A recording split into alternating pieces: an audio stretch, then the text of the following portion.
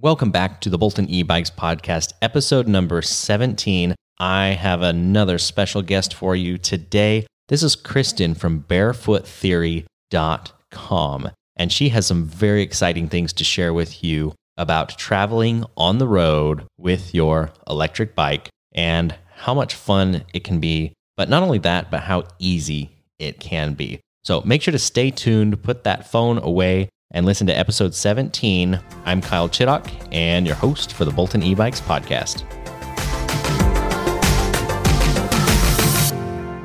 All right, so today we have Kristen from Bearfoot Theory, and she's got an awesome website and some cool events that she puts on, and I'll let her talk more about that. But I know she has had a little bit of experience with electric bikes in kind of a unique situation. Most of us, I think, are taking our bikes on rides from our house, or maybe we put them on the back of our car. But Kristen has her e-bike with her everywhere she goes, and I'll let her explain a little bit about why that is. So thank you so much for being on the podcast today. Thanks, Kyle. I'm really excited to chat with you.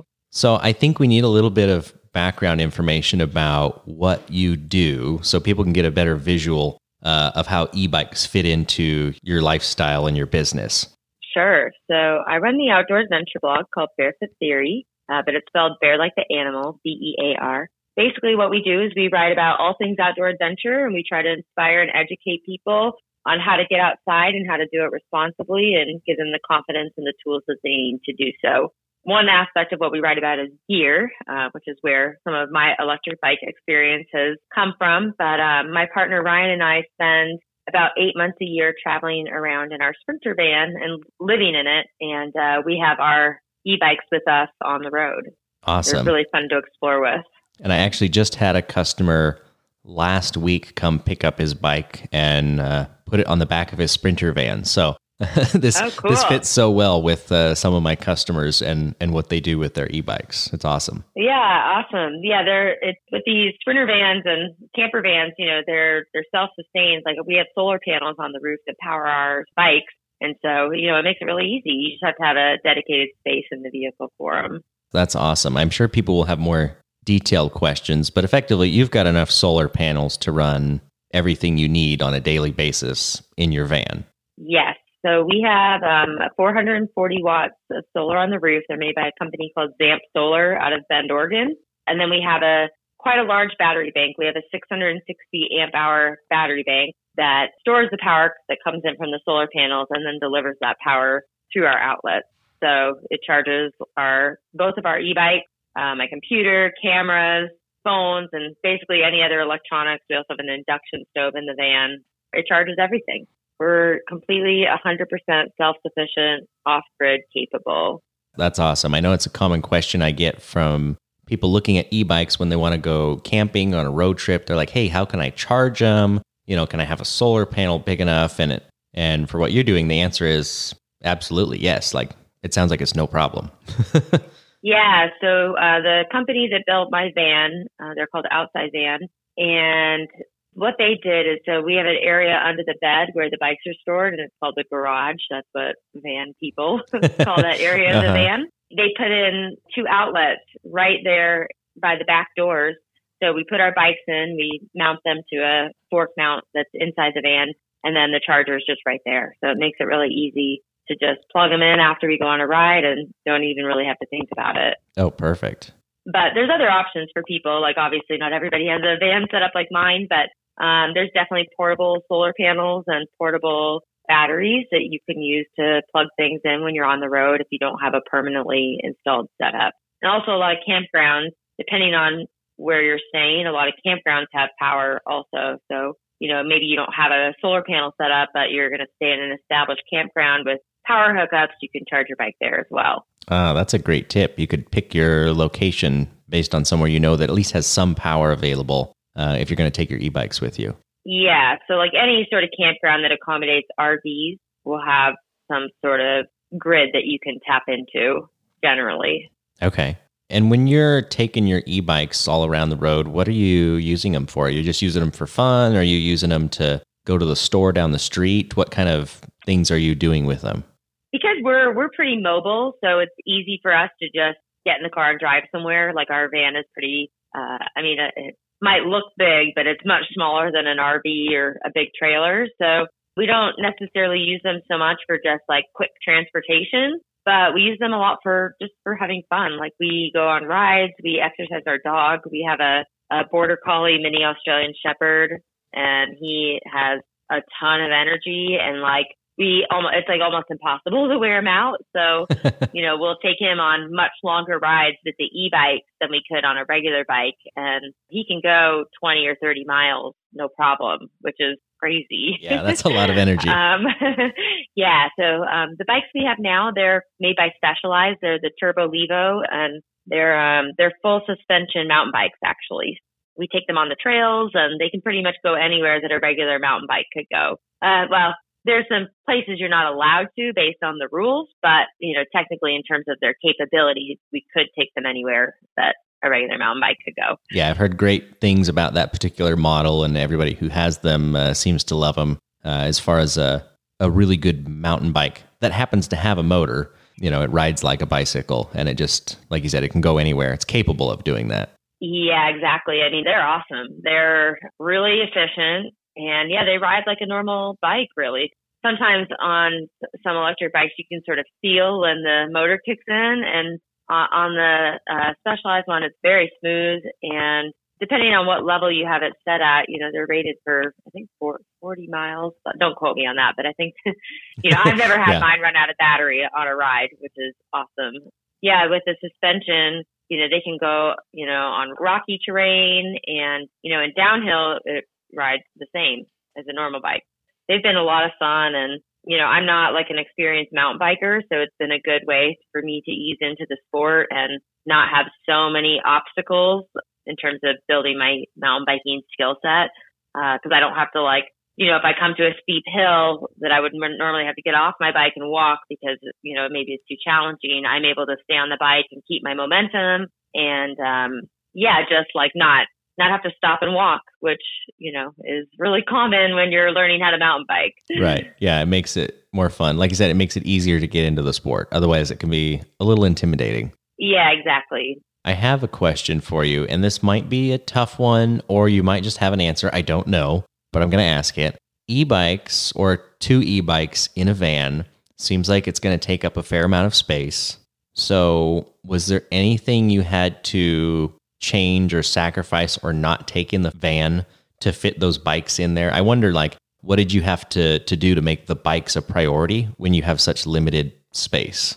Sure. So when you're building out the van, that's the first thing is if you want to have bikes inside the van, which if they weren't e-bikes, maybe we would put them on the outside if they were not that valuable. But if you have a valuable e-bike and you want to store it inside and have it protected from the weather and from theft and all that, you have to kind of plan your van conversion around where you're going to store the bike. So, generally it depends how you're doing van life. But I bought my van as an empty shell and then designed and built out the whole inside custom to what we wanted it to be. So, things like just leaving space. Most people have their bikes in the back under the bed, and that's kind of the layout that works best for having your bikes inside is like a platform style bed. But the other thing you want to keep in mind is your bed height. So you kind of need to know or to have a general idea of how much vertical space the bikes are going to take up so you can make sure you put the bed high enough inside the van. So you do lose a little bit of headroom. I can sit up in the bed, but my head brushes the ceiling because we had to put our bed kind of tall because my partner Ryan is tall and his bike is tall and just takes up a decent amount of space. But, in terms of other things, you kind of just learn what your priorities are in terms of gear that you want to have in the van. We backpack a lot and hike a lot. That's kind of our other main activity. So that stuff doesn't really take up that much room. We were also able to fit 2 pack rafts and boating gear in the van last year in addition to our bike. So there's quite a bit of space under the bed. The bed is almost a king size bed. It goes across the whole width of the van. So there's a lot of space under there and you just have to kind of plan and use it based on your priorities. Yeah, that's pretty impressive that you are able to get all of that in there. Yeah. But it's not like it's just crammed in there so tight that you can't use any of it. It's usable space. Right. And I think in terms of things that you kind of have to sacrifice, it is possible depending on what van you have, but it's difficult to find a layout that works that accommodates bikes and also having like a full indoor shower in your van. You can definitely fit a toilet because you can store a toilet in a cabinet or, they're usually either portable or composting. And so you can just store them in a cabinet. They don't take up a ton of room, but like a full indoor shower consumes quite a bit of space. And so that I would say is one of the major trade-offs. We have a outdoor shower that hooks up to the back of our water tank and it's hot. So, you can set up sort of like a shower curtain or one of those shower tents. You can still have a shower, but that's definitely tricky to fit the bikes and a shower. There's always trade-offs. It's like either shower and bikes or bikes and like a dinette that you can sit and eat dinner at. You kind of have to limit it. I mean, our van is like about 100 square feet of living space. So yeah, so you were definitely, this is all planned out from the beginning. It's not like you had all your stuff and say, all right, let's see how it fits in there. It's more of a, here's the empty shell, plan out each piece. These are the things that are most important and how do we make those fit? And some things have to change.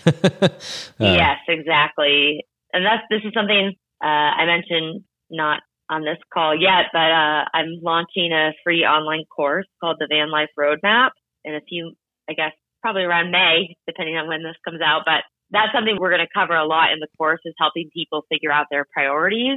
That's the first step. What's important because it can influence like even the kind of van that you choose to get, like the brand of vehicle, and then how you build it out. And so that's one thing we'll cover in depth in the course. It's kind of going through the different options and helping people determine their priorities so they end up with a van that accommodates the things that they want to bring with them. Okay. So what I'm hearing out of that is if you want to go on a road trip long-term in a van, don't go buy a van and then figure it out. Do your research first. Yes, exactly. Because I think a lot of people don't really think it through and then they buy the first van that they see and then they find out it takes being on the road for a little while to even kind of figure out sometimes. So I think thinking about it as much as you can beforehand ensures that you end up with a van you really love. Yeah, it makes total sense. I'm on my second van. So I made the mistake the first time. My van, the first time didn't have a platform bed.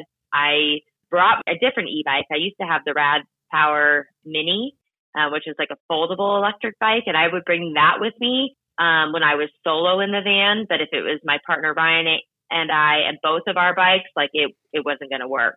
And so once we kind of realized that having bikes in the van was a priority, and I had a full indoor shower in my first van.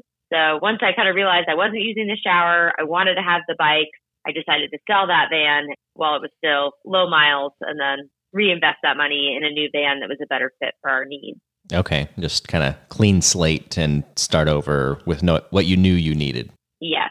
So my goal with the course is to help people avoid that situation so they end up with the right van the first time. Okay.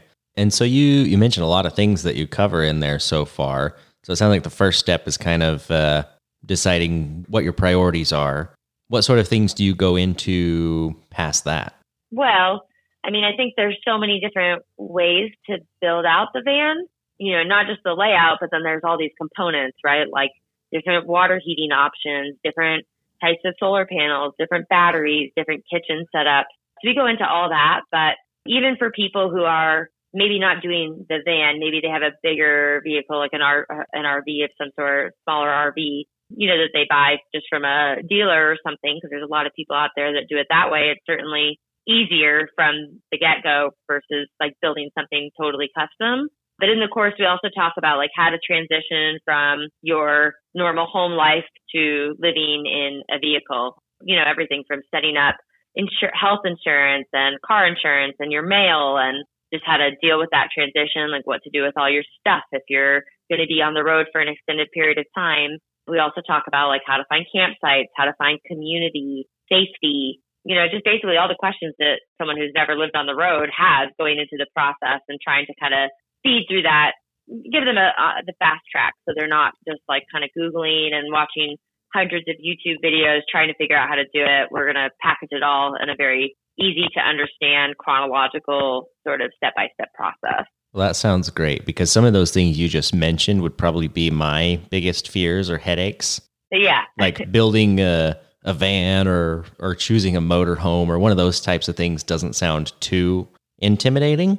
But the thought of, oh no, like what do I do with my mail and these things, and like how do I handle all this stuff when I'm not permanently at a physical address? That's the part that would scare me or stress me. Because I feel like I would probably, you'd leave and you'd get on the road and be like, oh no, we forgot this and this and this. And like, it would be so hard to plan for that without having done it first. Yeah. And there's just a lot of decisions to make. And we're going to try to guide people through that. Like, do I sell my stuff? Do I put it in storage? Do I keep my house?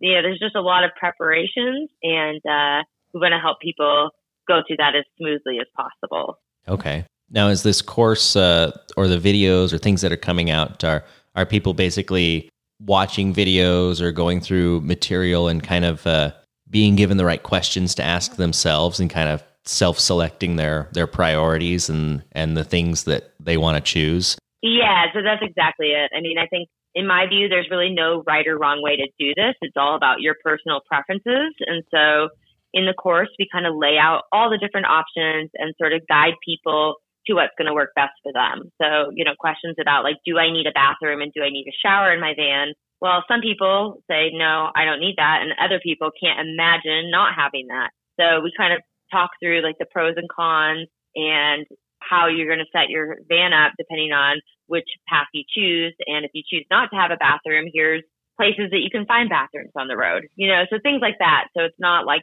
this my way or the highway. It's like, here's the different options. And like, now you go choose what's going to make the most sense for you. Great. I love that, because that's the approach I try and take with the electric bikes. Is there's no one e-bike that's right for everyone. It doesn't exist. It's just not possible. There's so many different variations and different types that people kind of have to decide, well, do I need it to fold or not to fold? Do I need to have this much power or this much range? And sometimes they have to make some compromises to find the one that's the right fit for them. And I think that's true with anything in life. And all these things you're bringing up are bringing up more questions. And I had a question pop into my mind, and I already kind of know the answer to this, but I'll let you talk about it. What I was leading to in my head was like, all these questions. I wonder if there's somewhere I could actually see some different types of vans or living arrangements and see what other people are doing. And maybe that would help clarify how all of this comes together. And it sounds like you have an event that's kind of geared towards that. Yes, I do. So I run an event called Open Roads Fest.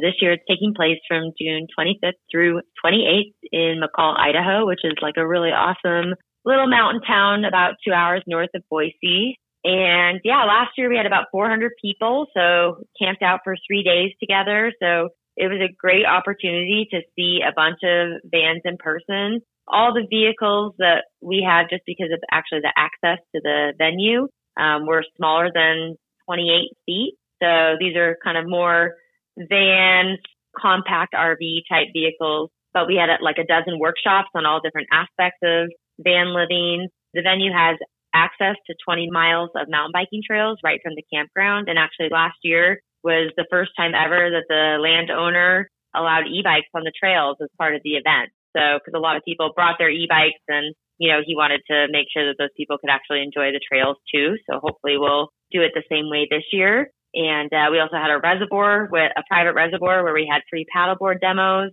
And so it was just a fun event of like a mixture of outdoor activities, community building, van tours, workshops, and just having a good time together.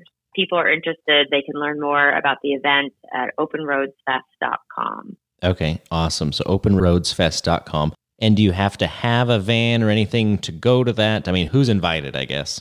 Yeah, so everybody's invited as long as you're willing to. So the vehicles under 28 feet or tent campers. So last year we had about 80 people camping in tents or sleeping in a vehicle, a smaller car or whatever, who came to learn before they invested money in a vehicle. So it was like, I wish something like that existed before I started doing van life, because I could have avoided some of the mistakes and missteps that I made with my first van by just seeing a bunch of vans in person. That's great. And was last year the first year that event happened? It was, yeah. So year 2 this year. We're really excited. We're going to try to keep it about the same size. So, we want to maintain the intimate community feel of the event, same venue, and just a couple of new things in store, but it should be a great second year. Okay, awesome. That sounds like a lot of fun for anybody who's interested in living life on the road of any sort. They should definitely go check that out. Yeah, and actually we had like a really wide range of ages at the event. There were a lot of young people who, are doing van life, who were excited about the outdoor adventure aspect. And then we had a lot of people that were close to retirement age who were like, I don't want to have a house payment. I want to go travel, and this is the way I'm going to do it. And so they attended all the workshops. So it was a really nice mix of people who were all there for the same passion. Oh, that's very interesting. I know my demographic for e-bikes tends to lean towards the retirement age, generally speaking. And often people come into the shop and they're like, hey, we just retired, or we're retiring next month, and we're taking our motorhome or our RV, or like I said, the guy that came in last week had a Sprinter van. We're going to take it on the road for 6 months or a year and just kind of take a break from what we've been doing the last 30, 40 years and go have some fun. But it's good to hear that there's those that are on the younger end of that are doing this as well. Actually, after the event, my parents went and bought a small RV. They were like, we want to do this. This is awesome. So they're going to be there in their little RV this year. Then my dad's actually renting a van this year for the event. So there's a bunch of camper van rental companies out there. I actually have a blog post on my website kind of listing some of the major companies out there. But I think that's a great way also to try the lifestyle before you commit, is just to rent a van and go on a road trip for a couple of weeks. I'm sure we'll see a number of people in rented vans this year as well. That didn't even occur to me to think about that or ask that. I've certainly seen motorhome rentals, and I knew that was a thing, but I didn't know vans that are a little bit smaller, more compact like that was an option. That sounds like a great way to try it out and kind of see what things you do or don't like. Yeah, I mean, van life, it's all the rage. Everybody, it's a growing movement. And so there's just companies popping up everywhere who are renting, building, selling these vans. And there's also a company called Outdoorsy where you can rent recreational vehicles by owner. So everything from big RVs to vans to Jeeps with rooftop tents. And that's all by owner. It's kind of like Airbnb for fun vehicles. Oh, that sounds awesome. They should have some e-bikes on there. Yeah. Maybe they already do. I don't know. I didn't ask because I feel like for e-bikes and the vans, there's so many similarities and things that cross over. I feel like e-bikes, people want to ride them because maybe they used to ride a bike and they're getting older, or, there's all the different reasons. But when it comes down to it, they just kind of want to have more fun and get outdoors more than they are now. And an e-bike allows them to do that. And I kind of feel like the van life kind of allows you to be outdoors more and see more places and travel the country more. What first got you into this? I mean, when did this start? Sure. So I have been a full-time travel blogger for about 2 years before the idea to get a van popped into my head. And I wanted to be able to sleep and live on the road while still being able to work. I run a full-time business. I have 3 employees. I can't just take off and go on these trips without working some. I have photos to edit, writing to do, emails to respond to. And so I thought getting a van would allow me to spend more time outside and still be a productive business owner. And so that's kind of where the idea came from. And it certainly accomplished that. This year was our, I can't even remember now, 3rd or 4th year full time on the road. And yeah, we've gotten to see some amazing places, and my business has flourished at the same time, just because it's not so black or white where I'm on the road and not working, and then I come home and I'm trying to play catch up. Now I can kind of just merge the two. Right. It sounds like you're living the work van life dream. Yeah. I mean, it's definitely not easy all the time. I mean, there's comes with challenges, and to work from the road, you definitely have to be driven and you have to really want it. There's a lot of distractions when you're traveling. So you kind of have to say, okay, no, I'm going to work today, or I try to plan around the weather and like our location. And, if we're somewhere where we really want to explore and the weather's really nice, then I'll take the day off. But maybe it's another day where it's not as nice. And, maybe the lighting's not good for photos, and I'll sit sit on my computer and work. So yeah, it really allows me to work from anywhere. I don't even, there's a lot of work that I can do that doesn't even need Wi-Fi. I mean, obviously as a blogger, some of my work I have to be online. And I use my phone as a hotspot usually to get internet. But sometimes we camp somewhere where there is no service, and, I can use that time to edit my photos or just, take a break from the computer. Obviously that's important to do sometimes too. Absolutely. I'm going to put you on the spot one more time. I got one last question I'm thinking of. Because you've been traveling around for a few years now and stopped at a lot of different places and campsites and all over the place, if you had to pick one place around the country that you've been to that was just amazing for cycling around and getting outside, where would you go? So this last summer, we spent 2.5 months in Colorado, just kind of weaving our way down the Continental Divide. And that was pretty epic. I don't know that there's many mountains that compare to what we saw there. And what was really cool is there's so many dirt roads. So if you have an e-bike with some decent tires and maybe a little bit of suspension, you can cruise those dirt roads and really get out there and explore. So that would probably be, I'm looking forward to going back there already. Okay. So Continental Divide, Colorado area. For anybody who's not familiar with the area, I don't remember what it's called. I wish I did. I'll have to go look it up. There was a documentary kind of thing about a bike ride that does the entire Continental Divide. So basically going from Canada down to Mexico. If you go watch that documentary, that video, that'll give you a really good idea of what that terrain and everything's like. And I have not done that myself, but it looks like a lot of fun. So I know what you're talking about. That sounds amazing. But one other place, like now in southern Utah, I love southern Utah. I'm based in Salt Lake when I'm not traveling in the van. And down in southern Utah, they just opened up BLM land to e-bikes. So in the past, trails that were non-motorized, just for normal mountain bikes, e-bikes weren't allowed. And they just changed the rules. So now that opens up a bunch of new terrain down there for people who want to explore an e-bike. And it's some of the best biking trails in the world. So that would be a great destination for the people out there listening. That sounds great. I just saw some pictures. My brother and his wife were just out in Utah and going to some places like that. And it looked great too. Another win for e-bikes. I always love to hear when it's like, oh, another trail opened up to e-bikes. Thankfully, we're hearing that more than the opposite of, oh, trail closed to e-bikes. I don't feel like that's happening. It's more, oh, here's another spot that's open. And it's taking time, but it's happening.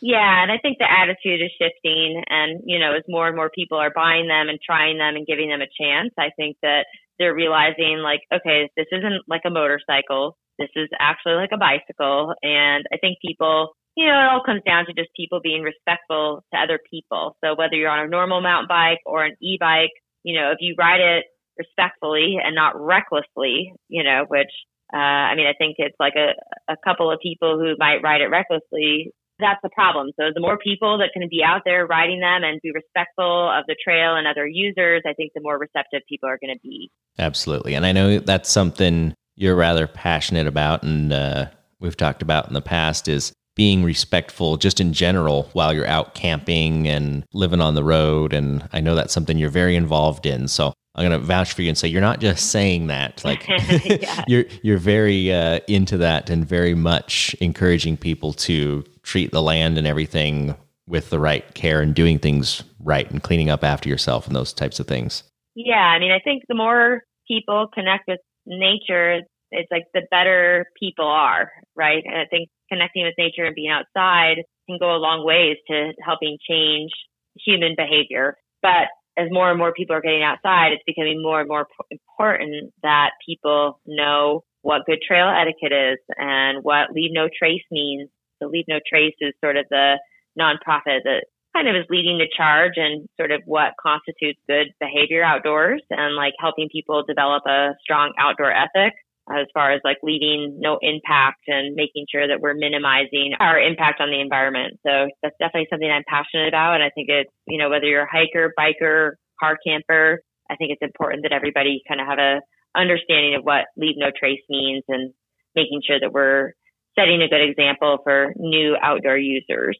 Well, great. I appreciate all the effort and work that you are putting into that and getting the word out there. I know in your course and website, that's definitely a big part of it for sure. Yeah, thank you. Appreciate that. Well, awesome. I appreciate you coming on the show and sharing your experience today. I hope that enlightens people a little bit, because I feel like taking your e-bikes on the road sometimes for people is a scary thought to some degree, but it doesn't have to be. Everything can be done. They can be charged. They can fit in whatever vehicle you have. There's absolutely a way to make it work. So if having an e-bike while being outdoors is a priority, which I can't imagine going on a trip and not having a bike. And that's only because I grew up always having a bicycle on the back of, like, that was one of the things you took when you went camping. You always take your bike. So I grew up that way, thankfully. And if you're not doing that, you should be, because it's a lot of fun. It's a ton of fun. It's a good way to explore. You get to see more on a bike than you do just walking. You can cover more ground, and Absolutely. Even more so on an e-bike. Yeah, going to, I can imagine some of the lakes and different things I went to as a kid, like being able to ride from a camping spot, to the other side of the lake you're at. You can just get so much further and see more, like you said, than you normally could otherwise. Yeah, exactly.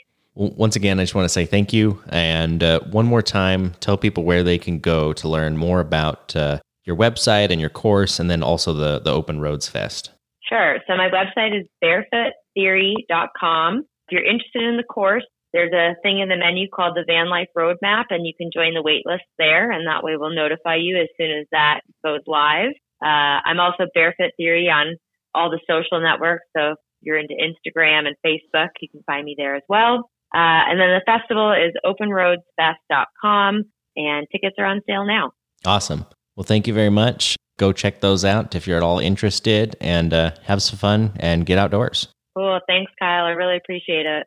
And thank you again for listening to the Bolton E-Bikes podcast. I really do appreciate it. And I hope you enjoyed that episode with Kristen from barefoottheory.com. And if you have any interest at all in traveling on the road, make sure to go check out her website, because she has some really good information. She knows what she's doing. Now, if you're new to the podcast, make sure to go to ebikepodcast.com. Not only can you sign up for my weekly emails that go out notifying you when new podcast episodes are released, but I will also send you a special email telling you how to enter to win a free electric bike. So please make sure to go check that out. Once again, that's ebikepodcast.com. And of course, if you have been listening for a while already, I do love those 5-star reviews. We've got lots already, but I need yours. We have way more listeners than reviews. So please make sure to leave us a 5-star review on Apple Podcasts or whatever other favorite podcasting app you prefer to use. I do read every single one. Thanks again for listening, and I will talk to you again next week.